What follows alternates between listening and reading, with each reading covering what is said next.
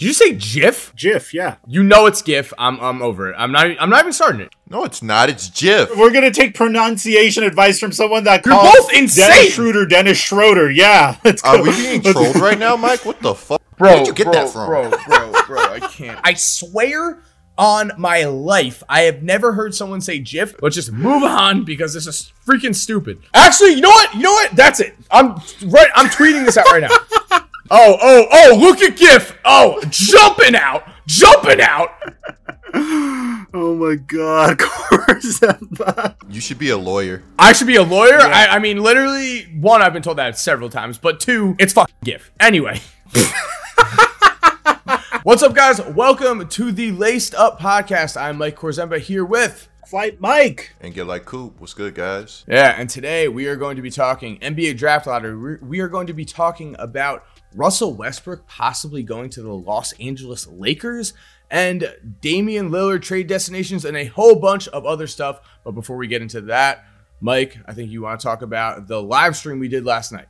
Yeah, guys, I wanted to give a huge shout out to each and every one of you guys that showed up for our very first Laced Up live stream. We have a lot of these planned for the future, in addition to some special bonus pods for those that join on our channel memberships program. I wanted to give a huge shout out to our two first members that joined on our Laced Up Gold channel membership tier. Shout out to Off the Bench TV and Ray Guillen. Huge shout out to the first two. And I'm looking forward to the series that we have planned for each tier. So Laced Up Silver, you'll have access to members only live chats. We'd be able to see your comments ahead of everyone else's. And that's $2.99 a month. Laced Up Gold, $4.99 a month. You're going to get yourself shouted out. You're going to get a bonus podcast. And you'll also have members only live streams. So huge shout out. And for those of you guys that are just watching, we appreciate you guys as well.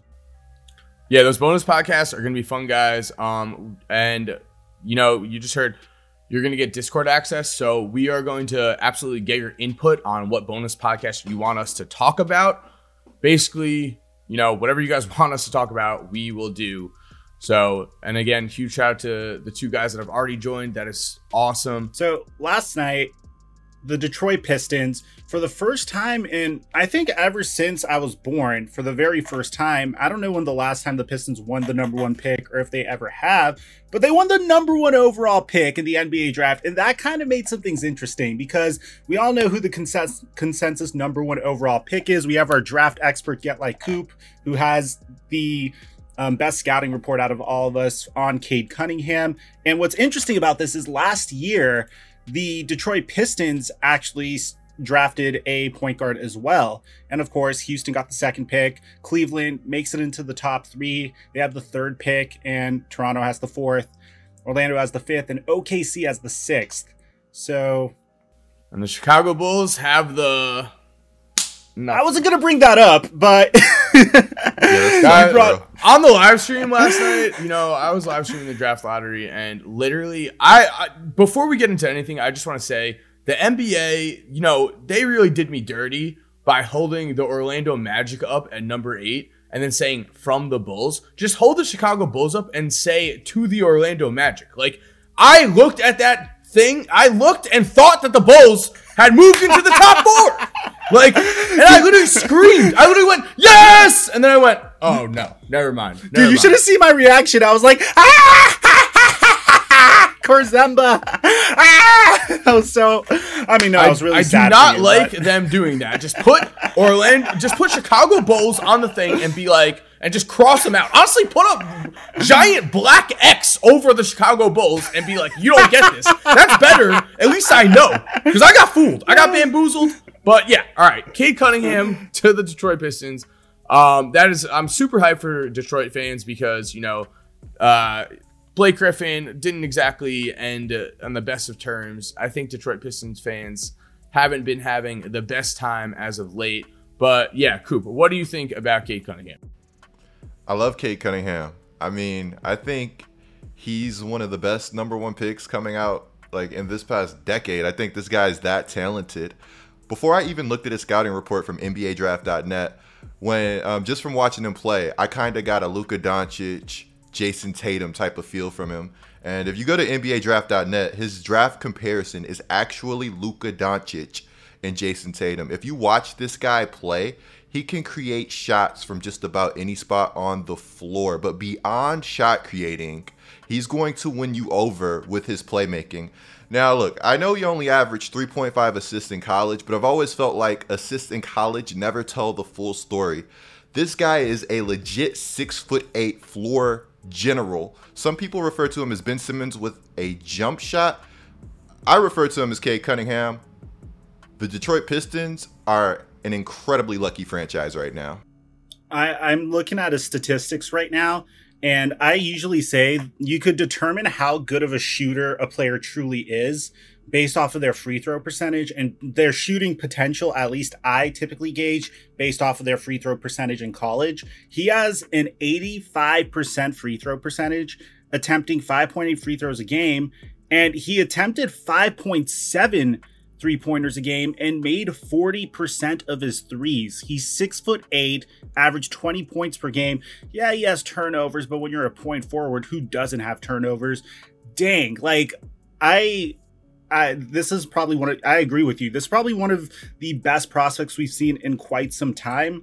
I would even go as far as to say that he might even turn out to be better than Zion, although he doesn't have Zion's hype. You know, it is kind of weird because I think with everything that's been going on in just the world in general, I think this is a really good draft, and I think it's just getting really underlooked because for whatever reason, you know, people are watching the NBA still. Numbers are up from last year, of course. You know, that was going to happen with the bubble, but when we look at like high school basketball, when we look at college basketball, when we look at prospects, I swear like people are not talking about anyone really as much as they used to. Like, when have you heard someone, you know, talk about Chet Holmgren or like even Bronny? Like, Bronny just came back, and like that would have made huge news like 2-3 years ago when we had guys like, you know, Nico Mannion, when we had like, you know, Zion when he was in high school. Like, they got so much hype. So I'm not really sure why Cade Cunningham. Like, the only thing that I could say is, I guess, like, again, I think like what, you know, the events in the world have made it so that people aren't really paying attention to like college basketball and high school basketball as much. But yeah, Cade Cunningham is like super legit, like potential NBA superstar coming into here. Again, 6'8", floor general, and like Mike was saying, shooting over 40% from three and over around 85% from the free throw line. Where's his flaw? Like, there's not even a flaw that people are really even, you know, talking about, other than potentially like he's not the most speedy point guard. But like, as we've seen with Luka, you know, when you're 6'8", that doesn't really matter too much. I just love that he's like the prototype of where the game today is headed. Like, to me, I think point forwards, legit perimeter threats, move the needle more than any position on the floor right now.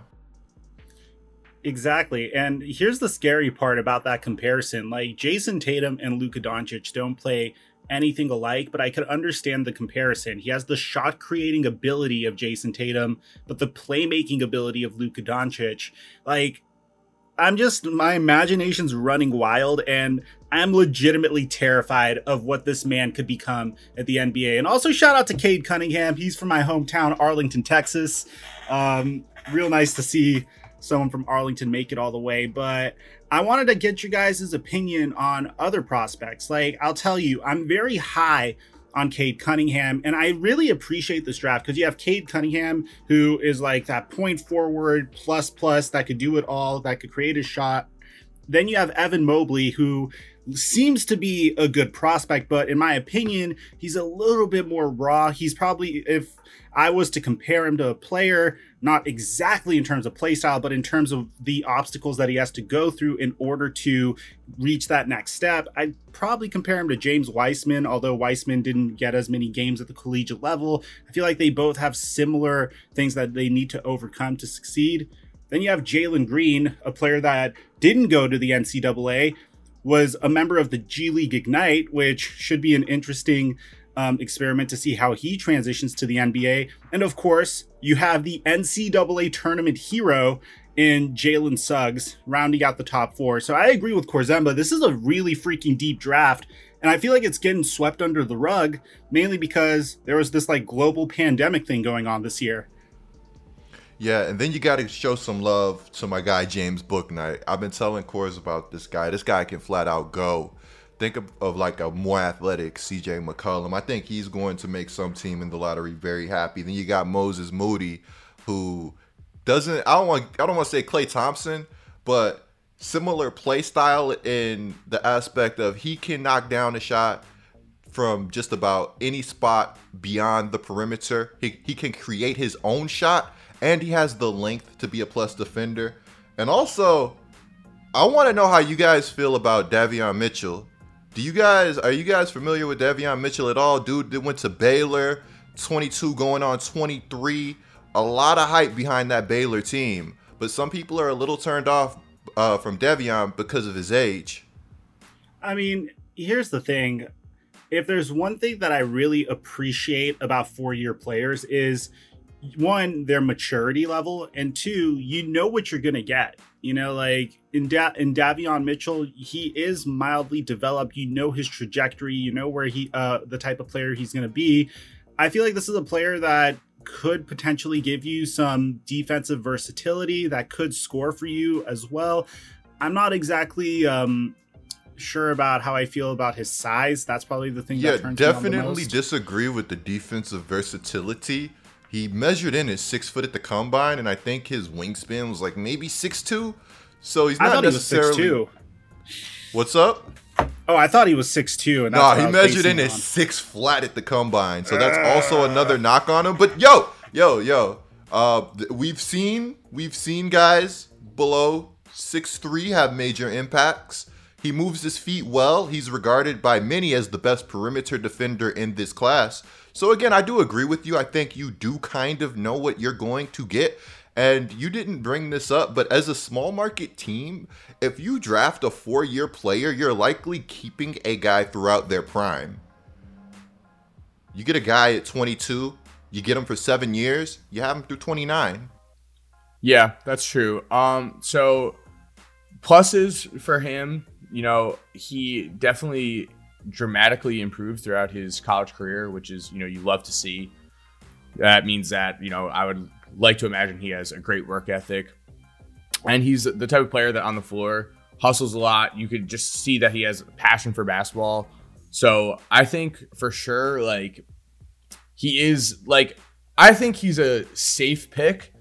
I'm not sure about his potential to become like an all-star or anything. I think he reminds me of Van Fleet a little. I'm not saying he's going to be Van Fleet, but I would actually love him for the Pelicans, honestly. I mean, yeah, like, so that's what, like, I think that, like, if you're a team and you're drafting, I mean, looking at the draft order, we've got Pistons, Rockets, Cavs, Raptors, Magic, Thunder, Warriors, Magic, Kings, Pelicans. All right, yeah. So let's say you're the Pelicans, you're drafting him. You're getting a guy that you know that is going to come in and be able to play from day one and is going to be a good NBA player.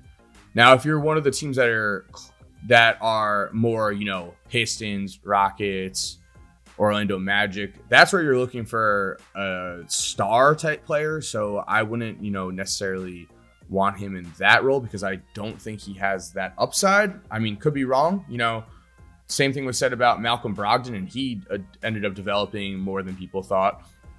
Yeah, but Mitchell got a bag. Mitchell got a little bag on him. I'm not going to lie. He's shifty. I like him. And again, like I said, like, you know, hustles, and like I just love his like competitive spirit. Every time you saw him out there, like, you know, that guy wants to win, and that's always someone that like you want on your team.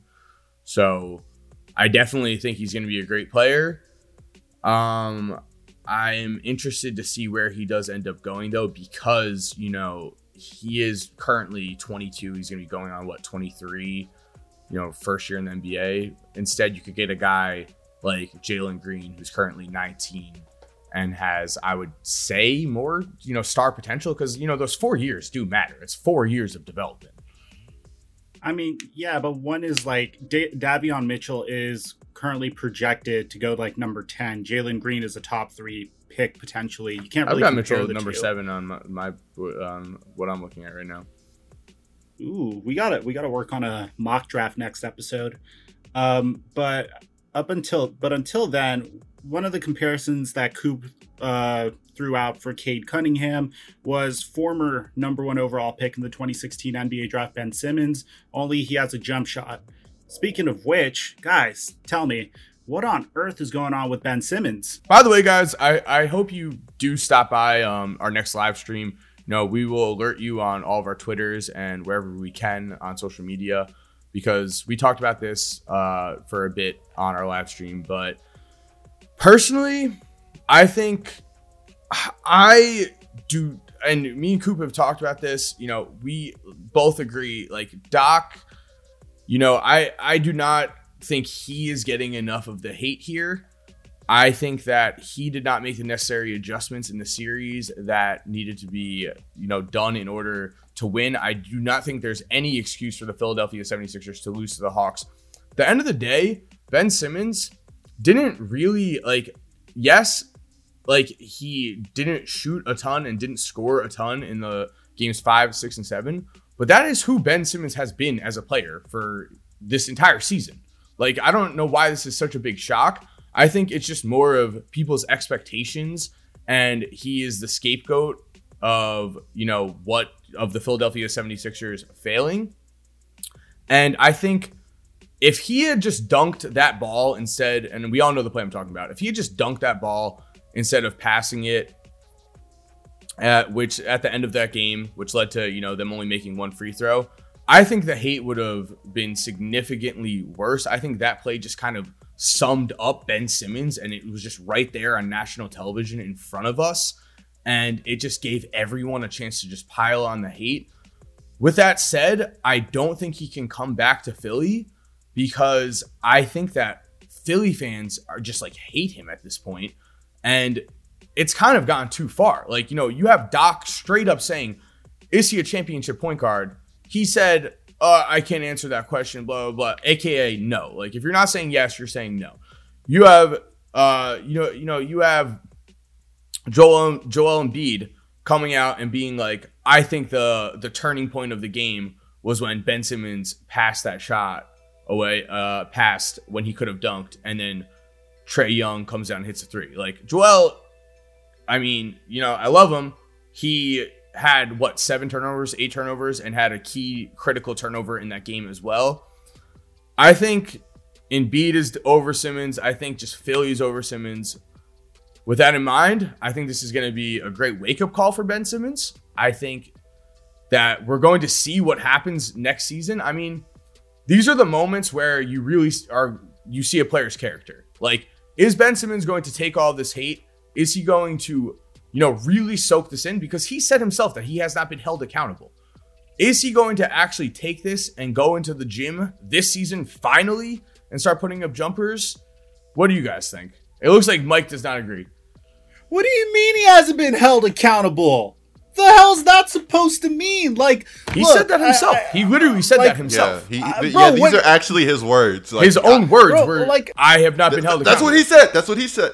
I'm not responding to you. It's just dude, with all due respect, this dude has been the same player since the moment he stepped foot in the NBA. Now, if he at least was beginning to attempt 3-pointers, or if he was working on his jump shot throughout the offseason, then okay. But he has literally been the exact same player. If you pull up his averages, they are practically identical. About 14 points per game this past year, but 16 points per game. It's actually crazy how identical they are. Okay, are not even making when they say that people say that all the time. This guy's been the same kind of player as what he's literally been the same player, almost identical in his stats. If anything, in some places he's gone down. Let me tell you what bothers me about Ben Simmons, and this is why I wrote him off as a player 2 years ago, and Sixers fans were like burning me on Twitter saying, no, but he took strides defensively this year, which I knew was a sham and was one of those things that as soon as he makes it to the playoffs, he was going to be exposed for what he really is. Because I personally don't believe in defensive awards. I don't think they translate to the playoffs, really. We saw it happen to Rudy Gobert. We see it happen to Giannis all the time, like over the past couple of years. We saw it happen to Ben Simmons this year. But the one thing that bothers me with Ben Simmons is he seems so content with his complacency. And I never see videos of him like working on his game. I see videos of him hitting the club. I don't see videos of this man working on his game. And the fact that he's given like a very similar exit interview each and every year. And the one quote that he said in this interview that drove me crazy is, "I am who I am." What do you mean you are who you are, bro? Like, I think that was fake confidence. I don't think that was him being arrogant. I mean, I think everybody was piling on him. Did you actually watch the interview? They asked him some brutal questions. They asked him some incredibly brutal questions. I've never seen, like, I actually have never seen an NBA, like, all-star just get actually asked questions that were that direct. Like, after. Yeah, it was disrespectful. It was disrespectful. And at this time, he knows the whole world is against him. We know that with the jump shot, it's somewhat mental for Ben Simmons. We know he struggles with confidence in that regard. So I don't think that was him being arrogant. I think that was him alluding a fake confidence to the rest of the world. And honestly, I mean, I don't blame him for that interview. Now, to touch on what you said, Flight Mike, about being held accountable, I really don't think he's been held as accountable as he should. Every coach he's been with has pretty much babied him, at least to my knowledge. Even throughout this regular season, Doc Rivers continually went to bat for Ben Simmons. If you have a problem with the way he was playing in the regular season, or if you have a problem with the way he played in the playoffs, address it in the regular season. If you want him to shoot and he's not shooting, bench him. Be the change that you want to see. Agreed. It really felt like at the end of Game 7, it felt like the end of multiple games in that Hawks series. Like, I was fully questioning who are the Sixers going to be putting out on the court, because I'm not even sure they knew. Like, they were throwing out guys, we'd see Furkan, we'd see Seth Curry, we'd see Thibault. Their lineup, their final 5-guy lineup was not set. It was up in the air. Ben Simmons is getting benched. You're absolutely right, Coop. If you're going to do that during the regular season. In terms of accountability, there's a difference between fans and, us and, like, everyone on Twitter being like, work on your jumper, whatever. He has his inner circle. He has his inner people, his boys, his coaching staff, his teammates. They are the ones that are not holding him accountable. That is what he means. Like, he's not saying like, okay, yeah, the fans are telling me like I can't shoot. He's saying that basically the coaching staff has not been like on his ass being like, get a jump shot because you are screwing over our team. Now, will that happen with the next team? Will that matter to him? I'm not sure, because I also agree with Mike where I have seen complacency. Like what has Ben Simmons shown us for us to think that he is going to just suddenly right now decide to start practicing his jump shot? What has he shown us that he's going to, suddenly gain a competitive fire that he has not shown us? Like, LSU right now, Ben Simmons was way more aggressive and like way more, like at this point, like we have shell-shocked Ben Simmons. And so again, like I'm interested to see what happens next season. Like, here's the thing that bothers me, and Coop, I'm gonna pass it off to you before we have a bunch of other stuff we should talk about, but you're telling me the reason why you haven't developed a jump shot or worked on your game, which, by the way, you have social media. Everyone in the world has said Ben Simmons needs to develop a jumper. The late, great Kobe Bryant literally has an interview that's trending, going viral, that says, where he says, he needs to develop a jump shot or else it's going to screw him over. And your excuse for not developing a jump shot or even attempting to work on a jump shot is no one's held you accountable.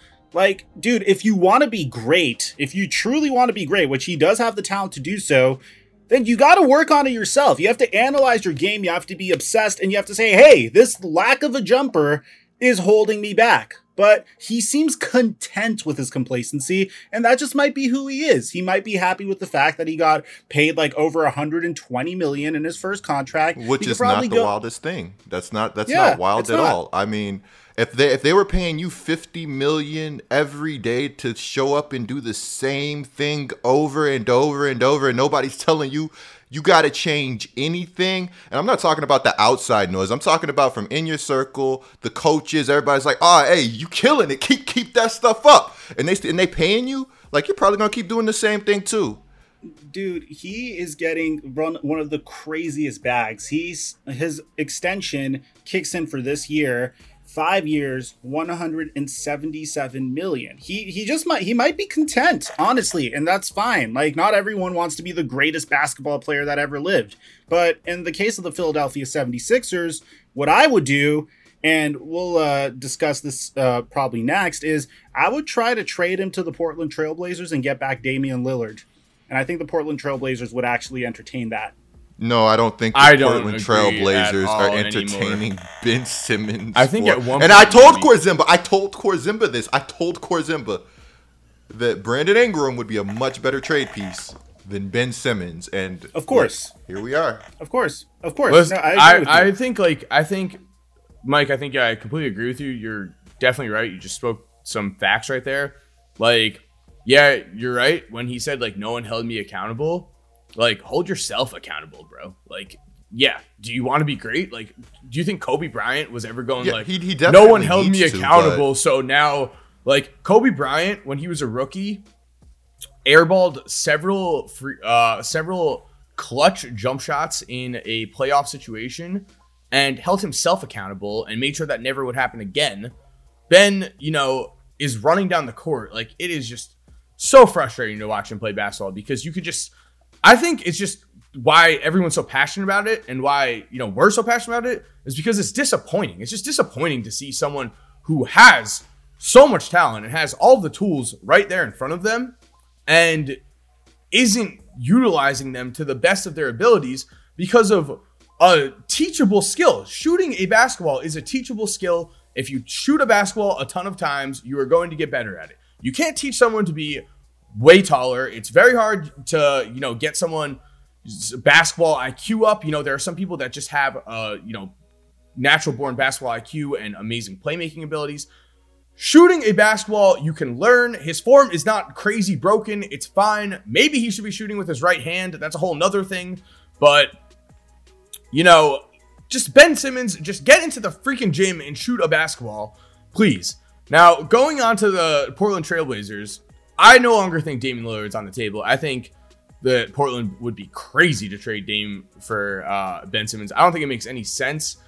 If I'm Portland, maybe for CJ, but like my whole thing is if I'm Portland, I mean, yeah, for CJ, but Portland, if they're trading away Dame and CJ, like they're blowing it up, right? Like they're rebuilding. Like I want young pieces that I can rely on.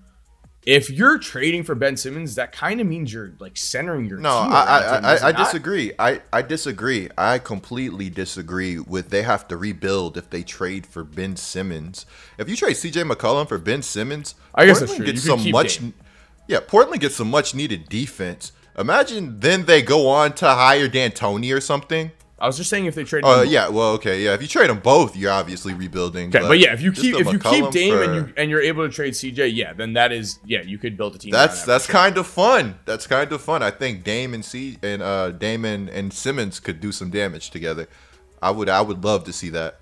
What's not getting talked about at all is the pick and roll. Remember when Ben Simmons dropped his career high 40 points and was just consistently just rolling to the basket and just scoring at will? Like, why? Why not do that more? Yeah, maybe if you have a primary ball handler like Dame, where you're able to set Ben Simmons in pick and roll situations and have shooters around him, maybe we're looking at a very different Ben Simmons because that actually has way more scoring potential. There's been a lot of point guards that could potentially find new homes. We know Damian Lillard is a very popular one. Russell Westbrook is a popular one. But a player that I personally think is a little bit more of a long shot, but still somehow finds himself in rumors, is Steph Curry. Now, I know you guys heard the rumor of Steph Curry potentially like going to the Lakers because LeBron James was recruiting him to the Lakers and he might entertain actually joining the Lakers. But what's really interesting is, although I, as a Laker fan, kind of wrote that off because I don't really see a reason why Steph Curry would leave, the Warriors owner, Joe Lacob, actually responded to these rumors today. So this is exactly what he said. Look, Steph Curry, if he really wanted to leave at the end of his contract, he's a free agent, he's earned the right, and he can do it. So looks like Joe Lacob, the owner of the Warriors, is giving Steph Curry his blessing to leave. Is that really a blessing to leave, or is that just saying you're a free agent? Or is that just him saying you're a free agent, I can't control where you go? I think that might be what that is. I would say that's a nice comment because yeah, like, I mean, you know, remember the Cavs, remember Dan Gilbert? How is that a nice comment? That's not a nice comment at all. That's just him saying I can't control where he goes. Actually, he said if he really wanted to leave, like, I can't control it. Like, yeah, I don't know, man. Honestly, like, I kind of want to look more into that quote. You're right. I don't know. Like, here's the thing. Well, he Steph continued. Curry, All right, wait, hold on. He continued. Let me finish off the thing. So he said, look, Steph Curry, if he really wanted to leave at the end of his contract, he's a free agent. He's earned the right. He can do that. Then he said, I said that with Kevin Durant. I'm still friends with Kevin Durant, and I still really like him. And I will always love him for what he did for the franchise. By the way, he took less money when he was here. He really helped us. We were able to get a couple of other players. Players don't usually do that, and he did that. So I have great respect and admiration for that for Kevin, and I would for Steph no matter what he does too. He's done a lot for us. We've done a lot for him. I don't even know. Yeah, like that is like why at the end, dude? I feel like, I swear to God, like we said the same thing with Mark Cuban, where it's like they like owners say a whole thing, and then at the end they just add in one last sentence where I'm like, okay, wait, what? Why? Like, and we've done a lot for him. Like, bro, he's Steph Curry. Like, why are you even adding that in? Yeah, seriously. I mean, if you ask me, I agree with them. The Warriors did do a lot for Steph Curry. People forget, but there was a time where the Golden State Warriors were thinking, okay, should we trade Monte Ellis or should we trade this like injury-prone player, Steph Curry, that isn't able to make it a full season with us? And this was like, I think, circa 2012, 2013. So there was a point where they were actually going to punt on Steph Curry. So I don't think, and they could have. They didn't do him a favor. I don't Anybody would have think taken that Steph they were going Curry. to punt on him. He had one season where he played 26 games. Other than that, rookie season, And again, he played anybody 80 would have games. happily taken Steph. Maybe not anybody, but I'm sure most teams would have probably enjoyed taking Stephen Curry. The thing is, by saying like we've done a lot for him, that's just kind of just strange to me. Like I don't know why you're saying that. I mean, they built this. They built. You know what, Mike? really No, good team. I'm with you. The Pelicans are doing a lot for Zion right now. I see what you're saying. I like that. Yeah, that's my whole point. Is like any team would love to have a Steph Curry and love to have him whole career. It's just like I'm just saying it's just an unnecessary statement to add in. Yeah, and we've done a lot for him. It's like as if he's kind of like, you know, throwing it out there like, hey Steph, remember we've done a lot for you, so stay here. I mean, here's the thing. You look at a lot of careers that have been mismanaged in the NBA and in the NFL. The most famous case probably being LeBron James. First 7 years of his career with the Cleveland Cavaliers, career was mismanaged. Steph Curry went to the Golden State Warriors, a team that was consistently making the playoffs. And, well, you know, at their heights over the past 2 decades, they were making the playoffs at their very best. And of course, they had some very exciting teams with the We Believe Warriors and then the Run TMC Warriors. And he took them to a brand new stratosphere. So what I'm trying to say is it kind of takes two to tango. Like Steph Curry could have ended up on like the Minnesota Timberwolves. David Kahn was drafting those teams. And David Kahn is one of the most incompetent GMs in NBA history. You know, the man that drafted Johnny Flynn and Ricky Rubio. So what I'm trying to say is they did do a lot for him. They didn't mismanage his career. And yeah, they both got a reward out of it, resulting in Steph Curry having a remarkable career and the Warriors winning. I don't think anyone's arguing with that. They did a lot for him. I'm just saying, why say it? Like, why? No, you don't have to say that. It's just unnecessary. I think he's just trying to. I think he's just trying to hype up the Warriors as a world-class organization. Nah, I think he's patting himself on the back for unnecessary reasons, to be honest. I mean, I'm a firm believer that a decent amount of the Warriors dynasty was built upon just like moves going the right way and just like some luck. So yeah, I think like 60% of it, 70% of it is just drafting Steph Curry. That's what I'm going to say. Without Steph, there's no dynasty. Well, and Clay, I mean, yeah, and Clay and Draymond. Like, it's but no. You could say Clay's 20, maybe Draymond's 10, but without Steph, there's no dynasty. I'm giving him 70%. I actually think Draymond's a huge part of it. I think Draymond's a huge part of it. Draymond for sure is, and that's why I gave him 10%. All right. Well, so here's my question. So, honestly, Draymond. Actually, wait. Draymond, that actually might be underrated. I think Draymond, like, you know, Clay falling to like what 10 or 11 or whatever he fell to, is like around 10, I think.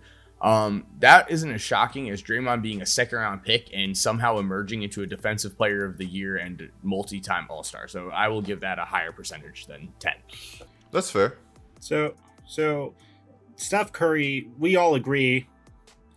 Steph Curry, we could all agree. We discussed this in one of the earlier pods. I guess we're just going to reiterate our stance. I'm a diehard Laker fan, and you know I do say have those jersey swaps and think everyone's going to the Lakers, but I just don't see Steph Curry leaving the Warriors. It's just his chances of winning a championship here are significantly greater than most of his other options, like joining a 37-year-old LeBron James over just keeping it going with Draymond Green, Klay Thompson, and whatever superstar that the Warriors would attain this year. Just way too much of a great opportunity. You could sign for significantly more money on the Golden State Warriors, and the Golden State Warriors will forever be Steph Curry's team. He'll join that elite status, that elite tier that features himself and Kobe Bryant. And Tim Duncan, and Dirk. So I don't see him leaving. I'm sure you guys agree with me on that. I do not agree with you. Actually, I do not agree with you. Here's the thing. Tim Duncan played on a contender for basically his entire career. Like, he late into his career, Tim Duncan was playing on a contender. Kobe Bryant was an untradeable contract at the end of his career because of injuries. Steph, I think and I hope he stays in Golden State. However, I do think that this season is going to be absolutely huge in, you know, that decision-making process, because what happens if Klay gets hurt again? You know, what happens if the guy that they trade for, I'm assuming they're going to trade their 2 picks that they have. They currently have the number 7 and number 14 pick. You know, I'm hoping they trade 7 and 14 and James Wiseman and get, you know, a great player to come in and help the Warriors and put them back into championship contention. What if they don't do that? We don't know. I'm not going to just, you know, write off Steph leaving, because if they don't make the right moves, like, you know, maybe he doesn't want to play his last 3 seasons on a team that he doesn't think is going to win a championship. I think at times this year, playing on a team that wasn't in championship contention, he was frustrated visibly on the court. Flight Mike, I'm going to agree with you. I really can't see him leaving. And to add on to what Korzimba said about building a winner around Steph, I don't think it's as hard as maybe building a winner around some other players. I don't know where I'm really trying to go with this, but what I'm trying to say is Stephen Curry is so good. The Warriors were practically the 8th seed this season with an absolute shell of a roster. I mean, these guys were not good. So, you know, going into this offseason, they have some assets. Obviously, they're going to retool the roster a little bit. They're going to probably get off of these picks, go get a guy that can help out right now. And, I mean, seriously, with all of the injuries they had this past season, it's really hard for me to not see this team getting considerably better going into next season. Considering that, I just really have a hard time picturing him leaving the Golden State Warriors. I mean, the thing is, I'm with you I have a hard time, but Klay Thompson has not played a game of basketball since 2019. Okay, like that is my concern. What if Klay gets hurt again? What's his contract situation currently? He's signed till 2024, making $40 million. If he gets hurt again, they're screwed. Like basically, they're screwed. I wouldn't say they're screwed. They were just basically the 8th seed with just Steph and Grant and Draymond. And they're going to go get more players this offseason. First of all, Draymond is getting older. Steph is getting older. He is. And there is a massive difference between being they're getting older together. It's not like there's a massive. I'm saying there's a massive difference between being the 8 seed and being in championship contention. There's a massive difference. But they were the 8 seed with like a bad roster and a lot of injuries. Yeah, and if Klay gets hurt again, you can't improve the roster as much as you would like. He literally makes $40 million. Like you can only do so much with a guy making $40 million if Klay gets hurt again. That's all I'm saying. I'm saying if Klay comes back and is a shell of who he was, I hope he doesn't. He's had 2 years off. But if he comes back as a shell of who he was, or if he gets hurt again, that is a serious problem that needs to be accounted for. And until Steph resigns, I'm just leaving that open. So I have a question. Say the Lakers swing on Steph Curry and they miss, in the form of a trade, which I personally don't think. I just don't see the Lakers acquiring Steph Curry in any way, shape, or form. They've been in a lot of rumors this year because obviously when your team is a first-round exit, of course they've dealt with some injuries, but there's some drama going on in La La Land. So speaking of La La, the Lakers are rumored to potentially sign Carmelo Anthony or even be interested in trading for Russell Westbrook. Do you think any of those are possibilities? I don't like the Lakers possibly trading for Carmelo Anthony. It just feels wrong. I mean, it feels cool to see LeBron and Melo hoop together, but why didn't they go get Melo when nobody else wanted him, when his value was at its absolute lowest? I mean, getting Melo now is kind of like a slap in the face, and he can help the Lakers, but I don't really think he solves any major problems for the Lakers. It's just kind of one of those nostalgic things that you just love to see Bron and Melo hooping together. He first of all, right. He'd sign on a. The thing is, LeBron didn't want him in 2019. He signed for what, $2.4 million. That's a vet minimum with the Bulls in 2019. LeBron didn't want him. If LeBron wanted him, he would have been there. He wasn't needed in 2019. In this instance, we might be moving on from a player like Kyle Kuzma. I definitely think he was needed in 2019. I mean, either of those years, he could have helped the Lakers. I mean, he was waived by the Chicago Bulls in 2019 in February, and then signed a contract in November of 2019 with the Portland Trail Blazers. Bro, he could have came back as the 2020 season, their championship year. The Lakers could have had Carmelo Anthony on the minimum. Like, they could have had him. They didn't. Yeah, he would have just been championship. He could have been depth though. I don't know. I'm not saying he would have anything about the championship. I'm just saying they could have had him, and LeBron obviously did not want him because they didn't sign him. From my interpretation of the way LeBron likes building his teams as a general manager, it's that whenever one of his teams win a championship, he likes to reward even the role players. So you saw Tristan Thompson, for example, who got a huge bag, which we might want to touch on Tristan Thompson's story later, after winning a championship, way more than he deserved, honestly. You see players like Matthew Dellavedova went somewhere else and got a bag. And in this instance, KCP got signed because the Lakers had his bird rights. Kyle Kuzma got a huge extension, which shocked me because I didn't think that really made a lot of sense. I felt like they should have traded him. And now it seems like the Lakers need some help. They need some work. So I'm assuming they're probably going to trade Kyle Kuzma, and Carmelo Anthony would come in and fill in that role as a scoring power forward coming off of the bench. That's my assumption. So it makes more sense this year because the Lakers are coming off of a first-round exit where Kyle Kuzma seems a little bit disgruntled and he wants to move on, and Carmelo Anthony would be a free agent. That's the difference between now and 2019, in my opinion. I mean, Carmelo Anthony is going to be 38 years old in the NBA Finals next year if he was playing in them. So yeah, I don't think it's. But like, so my question here, and we can't possibly answer this, but my question would be, would Melo, Melo played in Portland. He averaged 24 minutes a game this season. Is he cool with riding the bench if it came to that, if he just isn't producing? I mean, Kyle Kuzma played 25 minutes per game. Kyle Kuzma isn't Carmelo Anthony. Carmelo Anthony lived the life of a star. Yeah. Carmelo Anthony has an ego that is way higher than that. This is the end of... I think his ego died once he saw no one wanted him. And now having an opportunity to potentially win a championship, yeah, you might play 24 minutes per game, which is pretty much how much he played last year on a team that wasn't even close to a championship contender. Kyle Kuzma played 25 minutes per game last year, so he could come in and fill that role. Of course, I agree with you. He's a little bit... Carmelo Anthony's a little bit older. But I think it makes a lot of sense. There's a lot of rumors out there that don't make sense, like the Russell Westbrook potential, like the Lakers potentially trading for Russell Westbrook. I can't have that make sense in my head. But we got to talk about that. This, I think, makes sense. Yeah. I also still wait, that doesn't your make logic sense is still to you? off to me, Mike. Like your logic is still off to me about the Lakers just not needing Carmelo Anthony. Why would you not want to make a team better? It just doesn't compute in my head. I know they won the championship, but...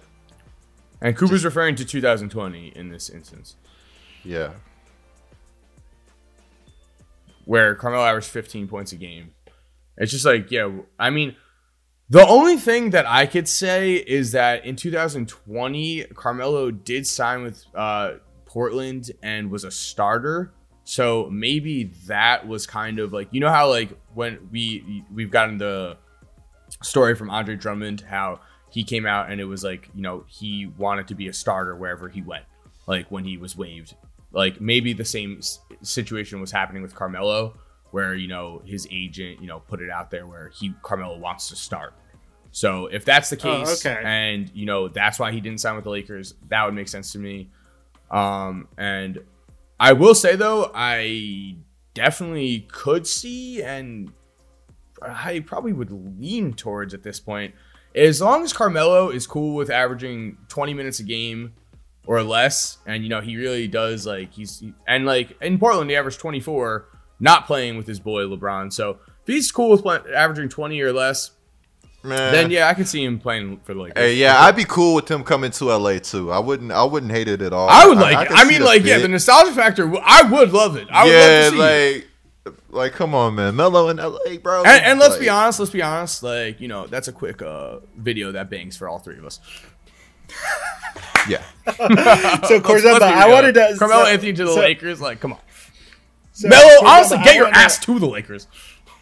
Corzemba, I wanted to hear this because it's not a lot of time. There's not a lot of times where you say my outlandish trades. Potential trades would work. So you said that you could see the Lakers potentially trading for Russell Westbrook. How and what would they have to give up to get him? So this is all being based on some absolute nonsense, which we all know. So let's just start that off the bat, because anything that happens on Instagram, we saw, what was it? Giannis back, a year or two ago. It was he unfollowed guys, and it was Giannis is gone from the Bucks, blah, blah, blah. All right. So, of course, Instagram nonsense is Instagram nonsense. However, LeBron James and Anthony Davis, this is the title of this article I'm reading, unintentionally spark Lakers trade rumors regarding Russell Westbrook, because both of them, I'm correct when I say, right, they followed his wife, right? Yes. Yeah. So they both followed his wife, which has now led to Russell Westbrook to the Lakers rumors. And you know what I'm going to say? I'm here for it. I want to see it. I want to see Russ on the Lakers. What does Russell Westbrook's contract look like? The trade that saw, the thing is, the trade that I saw involved Schroeder, and it involved, am I saying Schroeder's name wrong? So is it Schroeder? Well, worst case scenario, you get a comment in the comment section trying to correct you, but they were on me. They are always around me. I definitely say it wrong. Here's the thing.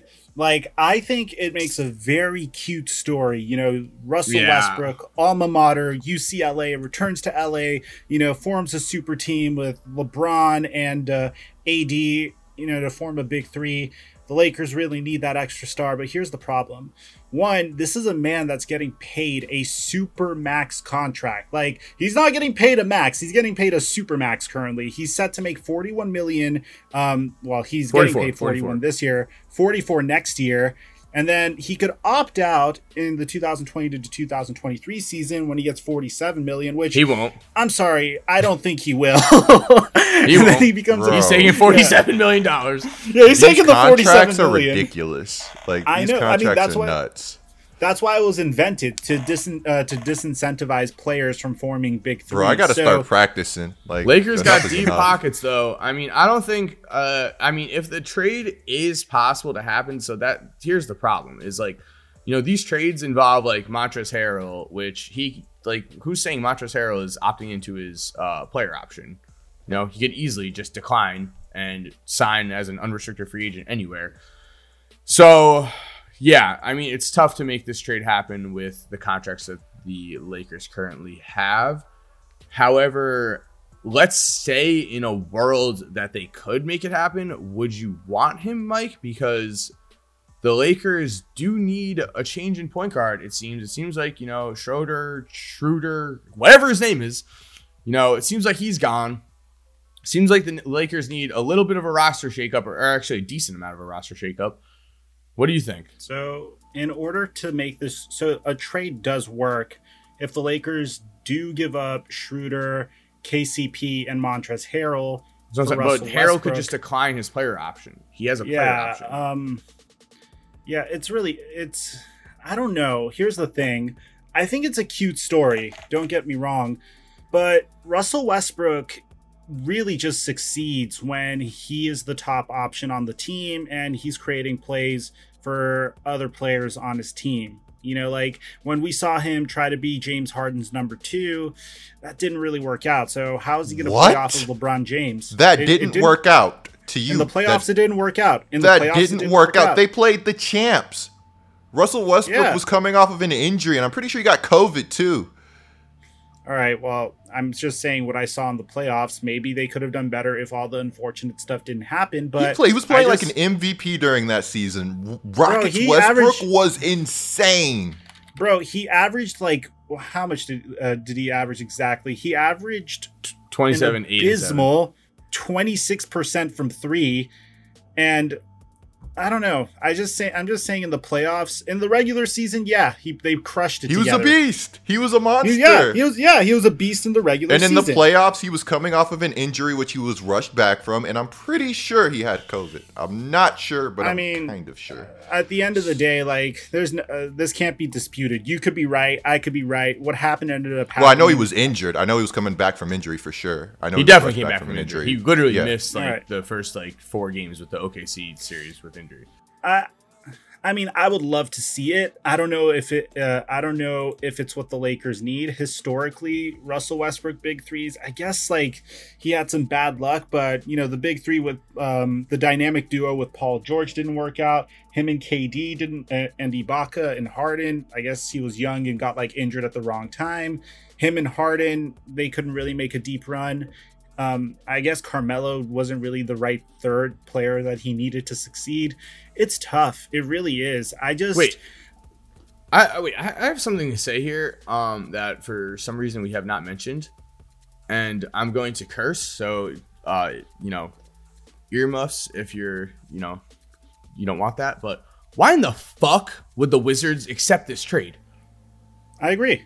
I'm saying, like, I'm just trying. It makes no sense. Like, why would they want these guys? It just makes no sense. That's another issue. That's the thing that we haven't even mentioned. Why would they take this trade? I agree. Like, why would they take this trade? The Lakers don't even have assets like that. They don't have any. Like, that should have been the first thing that we said. Like, this makes no sense. I mean, yeah, but there's some schmucks out there that think the Lakers are getting everyone. So, like, I mean, like, yeah, and you know what? You say that, and even you don't even think they're getting him. So, it just makes no sense. I know, I said and that. like, Brad, and like the thing is, like if you do that, then that also means like you're probably trading Bradley Beal as well. Like, I mean, we might need a new guard because I don't know if you guys heard Alex Caruso may be going away for some time. The man was indicted on some felony charges in Texas yesterday. I don't know if you guys have heard. So stupid. But bro, I mean, oh no, it's actually a misdemeanor charge. I was exaggerating. Yeah, Texas sucks. Dude, yeah, I like, could never live in Texas. It's literally born there. Like, Seriously. so dumb. Yeah. So he got arrested for. you should read this. Let me read this out to you guys because it's really funny. Lieutenant Bobby Richardson of the Texas A&M Police Department. Oh my God, sounds perfect. Sounds perfect. Told Bobby Richardson told ESPN's Ramona Shelburne that around 2 p.m. Central Time, Alex Caruso tried to board a flight at Easterwood Airport in College Station, Texas, which is located on A&M property. The Transportation and Security Administration searched Caruso's bags and found a herb grinder that contained marijuana. Egad! According to online records, Caruso was arrested for possession of less than 2 ounces Yeah, of that's marijuana. crazy. That's crazy. arrested. Literally arrested. I mean, I guess it's because it has to be because it was an airport. It has to be because it was. So I think I know what happened to him. I think I know what happened to him. Let me see. LeBron had a hysterical reaction to it, but I think I know what happened to him. So in California, you could legally fly out of LAX with, I don't know the exact amount, but a certain amount of weed, which is clearly for personal usage. And I think he flew out with weed because, you know, he's based in LA. And then when he wanted to fly back, he probably still had his grinder on him. Yeah. And there was like weed in there and he got arrested. Yeah, I think he was just smoking in Texas and he had his grinder, like you said, and I guess he didn't think to clean it or anything.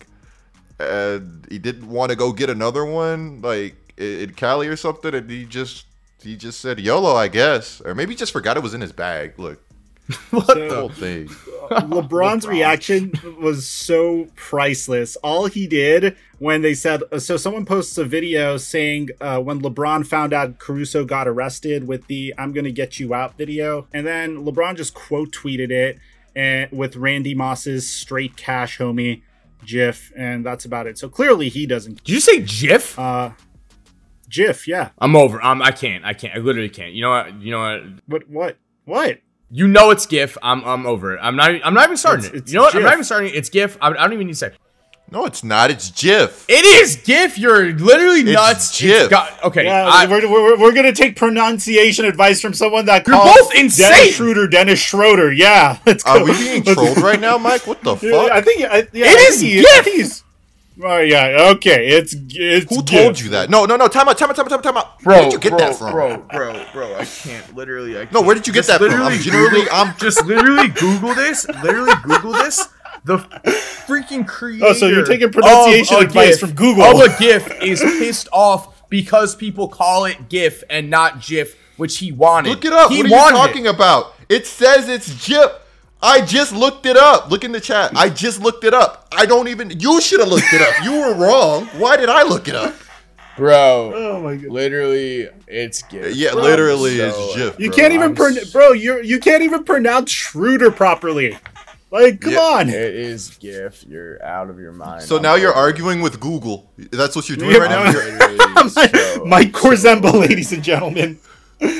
Oh my god. I'm so over Presented the proof and still disagreed. Presented the proof. All right. Literally, I'm not even kidding. I'm not even kidding when I say I have never heard anyone say GIF. I swear on my life, I have never heard someone say GIF. The fact that I just happen to be, this is one of those instances, people, whoever's listening to the podcast at this point right now is nodding their head and going, what the hell is happening? Because this is one of those instances where I just so happen to be in the vast majority of people, and I am in a room with I'm in a room with only 3 people, and the other 2 people have the different opinion, so they're ganging up on me. That's just what's happening. That's just what's happening. You know what? I'm over it. Let's stop talking about it. It doesn't matter. This has nothing to do with basketball.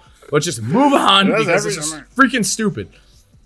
Wow. Okay. So you can click the link. Actually, you know what? That's it. I'm tweeting this out right now. Do you pronounce it GIF or GIF? Because GIF is spelled with a J. All right, and we're gonna just let Twitter decide. And I cannot wait to be right. If I'm wrong, then I'm wrong. I'll swallow my pride and I'll cry. But I'm wrong. A Twitter poll isn't gonna make you it's not gonna make you right or wrong. No, it will. It's called public opinion. What? What are you talking about? Literally, if the vast majority of people pronounce it GIF, then it's pronounced GIF. So why don't we just vote on the NBA Finals every year instead of playing them? No, all right. Literally, this conversation is getting ridiculous. We shouldn't even be. We need to talk about the NBA. All right, you're wrong. Back to the NBA. Let's go. Oh my God. Oh! Look at GIF. Oh, jumping out. 84% right out of the gate. Oh my God, Corsemba. Literally, everyone's gonna say GIF. Oh my God. Thank you, Afro Pig. It's 100% GIF. I don't care what anybody says. Thank you. All right. You should be a lawyer.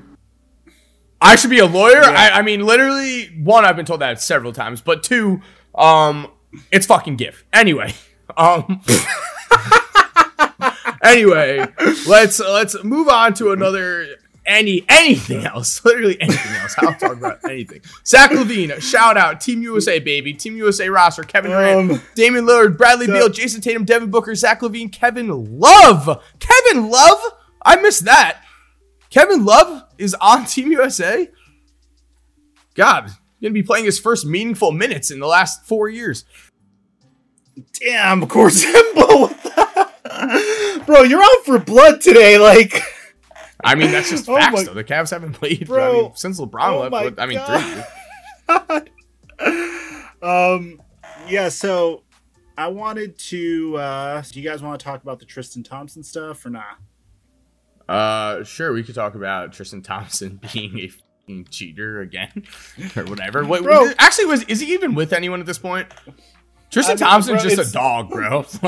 Bro, it's funny because if you look at the title, I'm looking at the headline of the top thing when you type in Tristan Thompson's name, and it's Khloe Kardashian and Tristan Thompson break up again. So they were together.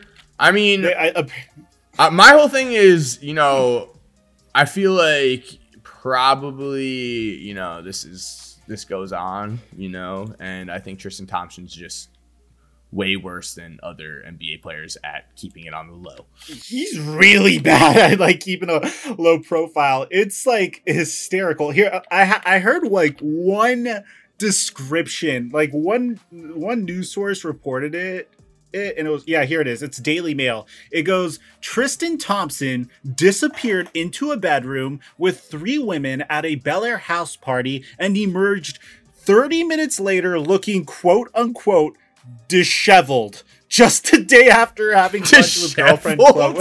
Wait, why? It's that's like he's hungover or something.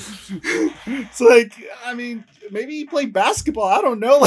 Just a day after having lunch with girlfriend Khloe and daughter True. Bro, here's the thing. This is a horrible bias to have, but it's just something I truly believe in. And I don't necessarily think it's a good thing or a bad thing. I just think it's one of those things that as a result of someone being placed in a situation, they're more prone to doing this. NBA players are traveling constantly. They have a reputation of doing this type of stuff. So most of them don't date celebrities like Khloe Kardashian as a result of it, because otherwise they end up on the front page every single time they do happen to do something like this. So the fact, one, Khloe, you knew what you were getting yourself into. If he cheated once, he's going to do it again. Two, I don't really. That's not a great sentiment. Relationship. I think we can all agree relationships are more tough than that. I mean, if you truly love someone and they you cheat, and then she's not the first person in the world that's taken back someone who's cheated, and there have been relationships that have ended up being successful after cheating. You know, personally, if I got cheated on, you know, I think that would be incredibly hard to go through, and I don't like, you know, the trust is gone. But there have been people that it's, I guess, worked out for. I'm just saying, you know, don't say Chloe, you knew what you're getting yourself into. Like, Tristan Thompson, stop publicly cheating on a girl when you're a public figure dating a public figure. Stop publicly. You see how he said stop publicly? How about stop cheating? Well, stop cheating. Stop cheating. Stop cheating. First of all, all right. I didn't mean it. I didn't mean it like that. I didn't mean it like that. I didn't mean it publicly, and it's gift, not Jib. He disappeared into a bedroom. He tried to keep it low key. It's not his fault he looked disheveled. Like, I didn't mean publicly. I just meant stop he's a cheating. big dude. He's a big dude. You think he gets away with it if he's like 6 foot? I think so. Like if he's a 6'10", like if I see a 6'10" man, and this is a he doesn't get away with it if he's anything. Literally, what, this was at a party, right? Or something. What was this? Disappeared into a bedroom. Yeah, it was at a Bel Air house party, and he emerged. First of all, who's snitching? Looking but disheveled. First of all, who's snitching? But second of all, I mean, if you're any famous person at a party that is dating a Kardashian, yeah, you're going to get, like, I mean, it doesn't matter what height you are. You're going to get exposed if you do something like that. Like, honestly, I'm going to say right now. Increase if you're tall. I think they increase. If she's literally, like, the thing is, he's more famous than, like, a normal player like Tristan Thompson would be. Because for sure. He's dating a Kardashian. So that's the whole thing, is like, or he was dating before he cheated. Tristan Thompson. Dude, I mean, look, I'm not trying to say that it's in Tristan Thompson's rights to cheat on her, but I am a... What are you... Why? I am a person... Look, I'm not saying that he's... Let me finish my point. NBA players have a reputation of doing this stuff. Like, even the late, great Kobe Bryant, RIP, had the Colorado incident where, like, yeah, he was acquitted, but he did cheat on Vanessa. You know, like, it's like a known thing that basketball players cheat. So in the back of your mind, you have to be thinking, hey, what a nasty generalization. What are you saying, bro? What are you saying? It's a generalization I made. So, like, Gordon Hayward with his nice, beautiful family, his wife is going to sleep every night going, oh, basketball players cheat. Oh, Gordon's in LA today, probably some random girl. Like, bro, what are you actually saying? I mean, just because he could, and just because NBA players have cheated in the past and other NBA players cheat doesn't mean that you can just like are gonna expect your own partner to cheat. Seriously. I mean, at least Gordon Hayward does a better job keeping it low key. It's a known thing that men cheat, Mike. Are we all cheaters? Yeah, literally. Like, honestly, right now, you're tweeting out, like, one of those tweets that I see, like, it's like 300,000 favorites that, like, basically just is like a men are trash tweet. Seriously, Mike. I mean, it's not the craziest. It's one of those things that I think that they're placed in a situation that results in this. I don't think it's... I cannot believe you're doubling down on this, bro.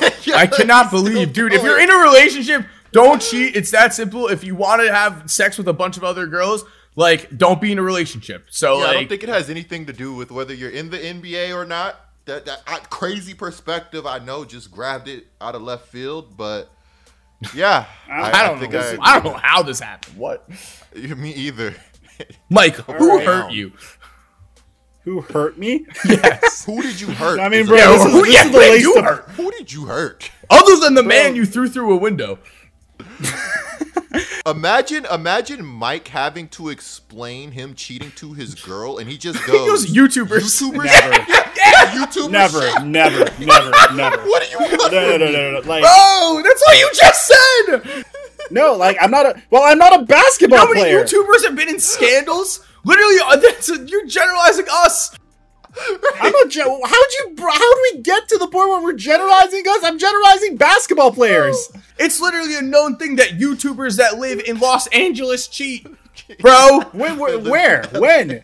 So many. Name me two. Jake Paul, FaZe Banks, boom, done. I'm not Easy. Jake Paul or FaZe Banks, bro. Well, I just said YouTubers that live in LA. Boom. Mike Malak. First boom, of all, another third. First of all, Jake Paul doesn't live in LA. He lives in Puerto Rico. He did when he cheated. Mike Majak was dating Lana Rhodes, dude. Like, all right, Well, we're not you getting are into fighting on the wrong side of the battle right here. I mean, bro, I don't think it's that crazy of a generalization. I didn't come up with it. I see it multiple places, and you guys disagree with it. Korzimba, he read it somewhere, so it's better. He read it somewhere. He didn't come up with it. No big deal. He read it somewhere. Can we talk about? We're moving on. Let's talk. Rudy Gobert. I love you, Mike.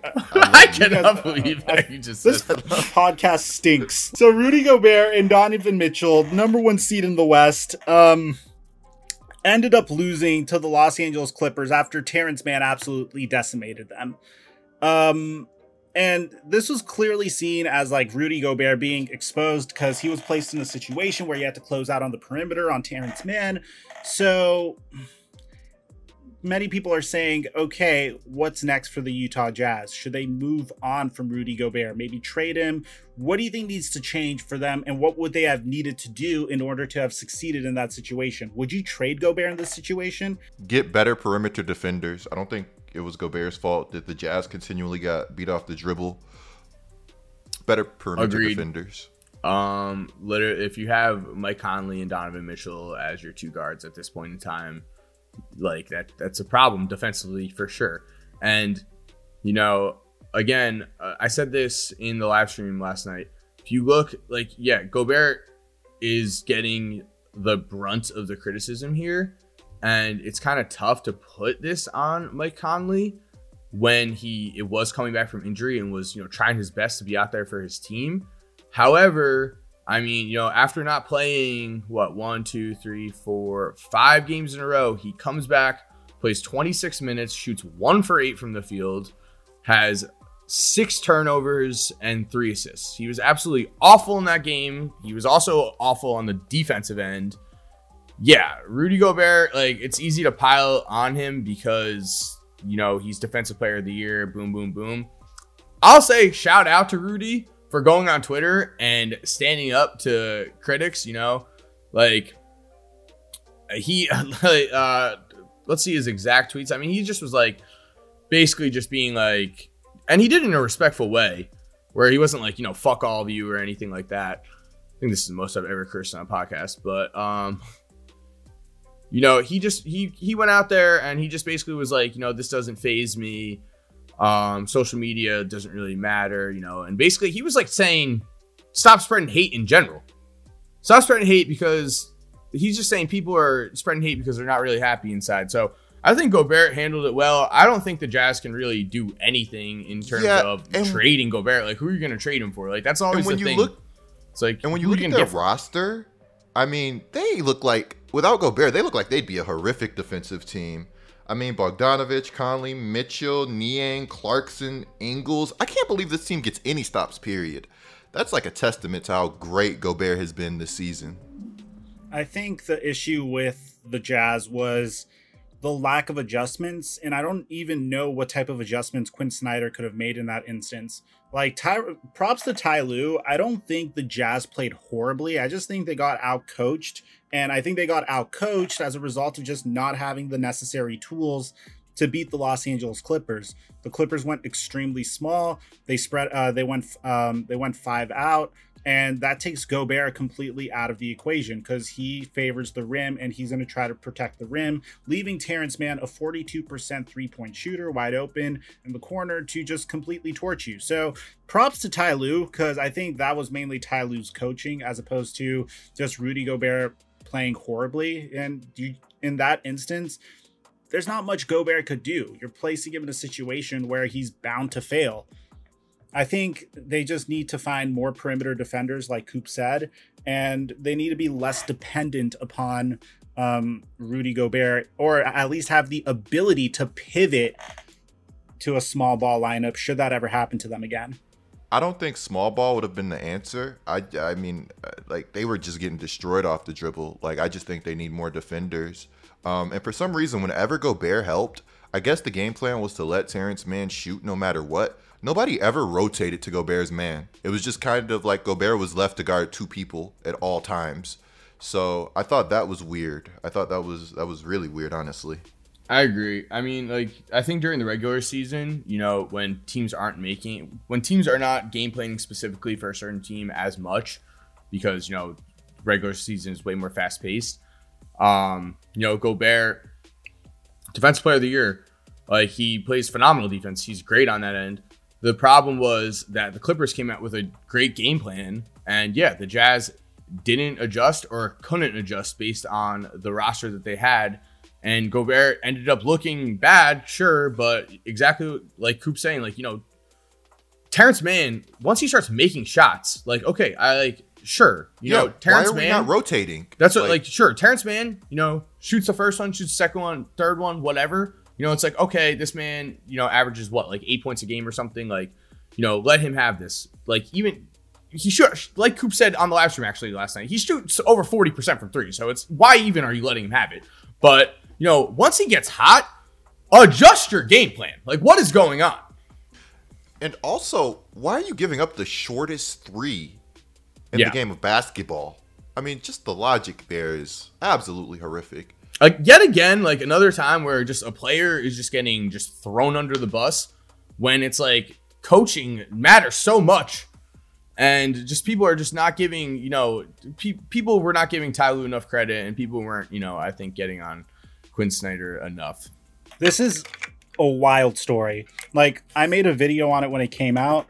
I made multiple videos on this topic, and the first video I made on it, I was like, okay, this is so far-fetched that I can't believe this initial report. The report comes from Tim Cato and Sam Amick of The Athletic, so very reputable source, and this is a June 14th article. And to summarize it, pretty much, there is a shadow GM that is calling the shots for the Dallas Mavericks. Anything from trades to drafting to even setting Rick Carlisle's lineups is being run by a guy by the name of Haralabos Voulgaris, who is a well-known sports gambler that was hired by Mark Cuban in 2018. Now, originally, he was just supposed to be like the head of quantitative research, just the director of quantitative research and development, but apparently this vastly understates his role, and him and Luka Doncic don't like each other. Now, bear in mind, Donnie Nelson, the president of basketball operations for the Dallas Mavericks over the past 24 years, is notorious for having these ties to Europe. You know, he's the guy that uncovered the gem that was Dirk Nowitzki. He knew Luka Doncic from when Luka was a very young kid. As a result, Luka and Donnie are really, really close. Now, the issue with Voulgaris is he is pretty much doing Donnie Nelson's job. You know, like, he's a guy that, a very good example is Donnie Nelson spearheaded the trade for Kristaps Porzingis. He was the guy that made the Josh Richardson trade, whereas Voulgaris made the acquisition of Seth Curry and DeLon Wright, and even said that DeLon Wright should start next to Luka Doncic. And so this report comes out. The craziest example is this year's NBA draft, the 2020 NBA draft. Most members of the scouting department joined the Dallas Mavericks' war room remotely through Zoom. And the moment they joined, they found out that, hey, we drafted Josh Green and Tyrell Terry. You know, like, and despite scouts disagreeing with him, he got his way. Now, at the time, when Mark Cuban was reached out for a report on this, he said that, I really like what Bob brings to the table. He does a great job of supporting Rick and the front office with unique data insights. He has a great grasp of AI and the opportunities it creates for gaining an advantage, which is important to him. But he isn't any more influential than any other data source on the team. And when this was tweeted out, Mark Cuban quote tweeted Tim Cato and called it absolute and total bullshit. So a few days later, exactly 3 days later, the general manager of the Dallas Mavericks for the past 24 years, a guy that Luka Doncic is close with, steps down as president of basketball operations. And in the Athletic article on that, apparently this was due to Donnie Nelson beginning to wonder if he was truly in charge of the coaching staff anymore, what his role was, him wanting Voulgaris to stay in his lane to avoid overstepping the bounds of his role and focus on being a trusted advisor to Cuban, whose analytics-based views would always be taken into account. And unfortunately, as a result, the Dallas Mavericks and Donnie Nelson parted ways because Voulgaris wouldn't stay in his lane. A few days after that, we heard that Rick Carlisle will not be returning to the Dallas Mavericks. So this is a huge, there's like multiple storylines here, which is why I made like 4 videos on it. One is Mark Cuban blatantly lied to us. He called it total BS, but you have this Voulgaris guy who doesn't like Luka Doncic, which results in the guy that Luka Doncic likes, Donnie Nelson, stepping down as president. You have Rick Carlisle potentially being pushed out by Luka Doncic. Apparently there was some friction there because Rick Carlisle wanted to, is known as a little bit more of a disciplinarian, and he had to loosen his reins a little bit. It was tough for him to coach Luka Doncic. And then you have multiple storylines going on here. So what do you guys think about this, and what should the Dallas Mavericks do? Is there any hope for them? Do you what's their next move in this case when your head coach of 10 plus years that won the only championship in your franchise's history steps down, and a general manager that was there for 20 plus years steps down? That's stability out of the window. If you ask me, I think the decision of what they do next is easy. I think they do whatever the F Luka wants them to do. I think Luka saw that quote from Mark Cuban, and he was like, oh, okay, really? And he started pulling some strings. Yeah, I mean, end of the day, Luka, I mean, technically, Luka, I doubt he doesn't accept, the Supermax contract offer that he's going to get. However, with that in mind, there's nothing stopping Luka Doncic from at any point in time saying, I'm not playing for the Dallas Mavericks. I'm demanding a trade. So, yeah, they do whatever Luka wants because he is a generational talent. And that's just how it is. That's what happened with LeBron. We've heard Le GM, for his entire career at this point. Get your, things in Dallas are horrible. You can't, there's just no sugarcoating it. When your GM and head coach both are gone within days, amidst rumors of Porzingis not being happy, amidst everything, that's already happening. It is, right now in Dallas, it is not good. They have to get their shit together. They have to figure out what they're doing. I mean, if I'm a head coach, the problem, it's tough because now it's you're looking at that job as what's going on in the front office. Yeah, you're coaching Luka, but what is happening in the front office? Because there has to be some legitimacy to that Athletic article, or a lot of legitimacy to that Athletic article with everything that has gone down since that was posted. I'm not sure if I would I don't know, this is so crazy to say, but I'm not sure if I would jump at the opportunity to coach Luka, especially seeing that there was friction between Carlisle and Luka. If I was a coach, I'd want to coach a young team on the up and up. I know a lot of guys want to coach superstars, and I get that, but when you're coaching stars and you're not coaching a big three, the clock is ticking. From the moment you step in the office, you're basically on the hot seat. I really wish Daryl Morey would have sat out a year, because I think in terms of the general manager position, I think he'd crush this job. Just building around Luka Doncic, because here's the thing. Would he take it though? What's if I think he would. GM, that's the thing though. The shadow GM ruins everything. So he's probably going to be... It ruins everything. So that's what I'm saying.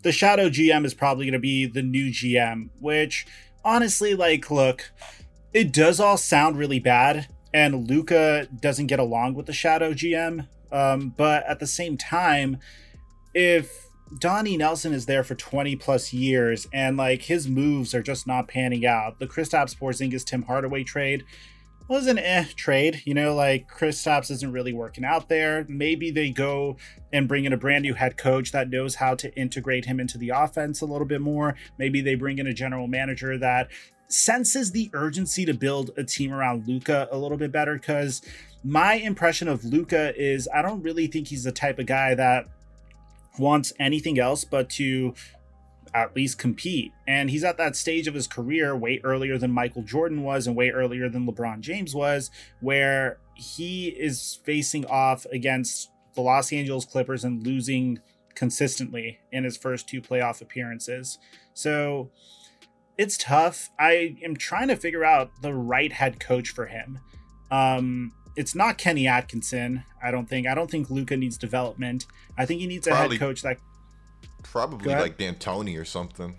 Honestly, D'Antoni. I mean, if he wants to stuff the stat sheet and win MVPs, but it depends what he wants, honestly. And I don't know if this Vulgaris guy is the move if Luka doesn't like him. I think he's probably going to get a year, but he's going to be on a short leash, and it's probably going to be very toxic in Dallas for a while. I mean, the thing with whoever they get next at head coach is they're not really hiring the next best head coach. They have to also focus on a coach that's going to keep Luka happy. And that's something that kind of frustrates me a little bit being a Pelicans fan, because it's kind of the same thing with us. We might not get the best basketball mind. We have to find a guy that's going to give us a chance to win, but also we have to weigh that this next coach has to make sure that Zion and Brandon Ingram are happy. I think coaching basketball today is so much harder than it used to be, because it's a players' league. Yeah, a lot of management. I disagree with that. I mean, it's always been a players' league. Like, I mean, maybe not in the 80s or something. No. It's definitely much more of a players' league than it's ever been, and I don't think that's debatable at all. I think if we go back to like the 2004 season or something like that, there was like a stretch in the Western Conference where literally 14 of the 15 coaches were fired in a 2-year span. So again, it's always been like this. Well, I mean, that doesn't mean like it was more of a players' league. Then that just means that coaches got fired. Yeah, I mean, I guess we'll see what happens. It's tough because I understand what you're saying with like, you have to keep Luka happy. That's just kind of just what you have to do with every team, though. It's like that's why Doc Rivers, like why he keeps getting hired, is like, the players respect him. Bro, I definitely disagree with the players' league stuff too, because like if I'm the Pelicans, honestly, if I'm the Mavericks, I'm hiring Rich Paul as GM, and I'm saying just, hey, bring in your clutch guys. Like that's the point of where I'm at with the NBA. Yeah, low key, that'd be fire. Like, I'd be terrified of the Mavericks if they. I'd be terrified of the Mavericks if they did that. If Rich Paul was a GM, bro, I'd be so scared of that team. That actually would be crazy. That's where we're at. That's so crazy. He'd somehow get LeBron. He'd get Bronny. He'd get AD. Like, oh my god, bro. Like, typically at this point, I'd like us to give a shout out to all of our recent Laced Up Gold members. So we did that at the beginning, but Off the Bench TV, Ray Guillen, appreciate you guys, man. We're going to have some fun in those bonus pods and those live streams. Guys, anything else to say? Thank you guys for the support. I hope you guys come out to future live streams. Again, we will tweet it out on all of our platforms. And yeah, shout out to the gold members. Cannot wait to get this Discord going. Cannot wait to do bonus pods and all of that stuff.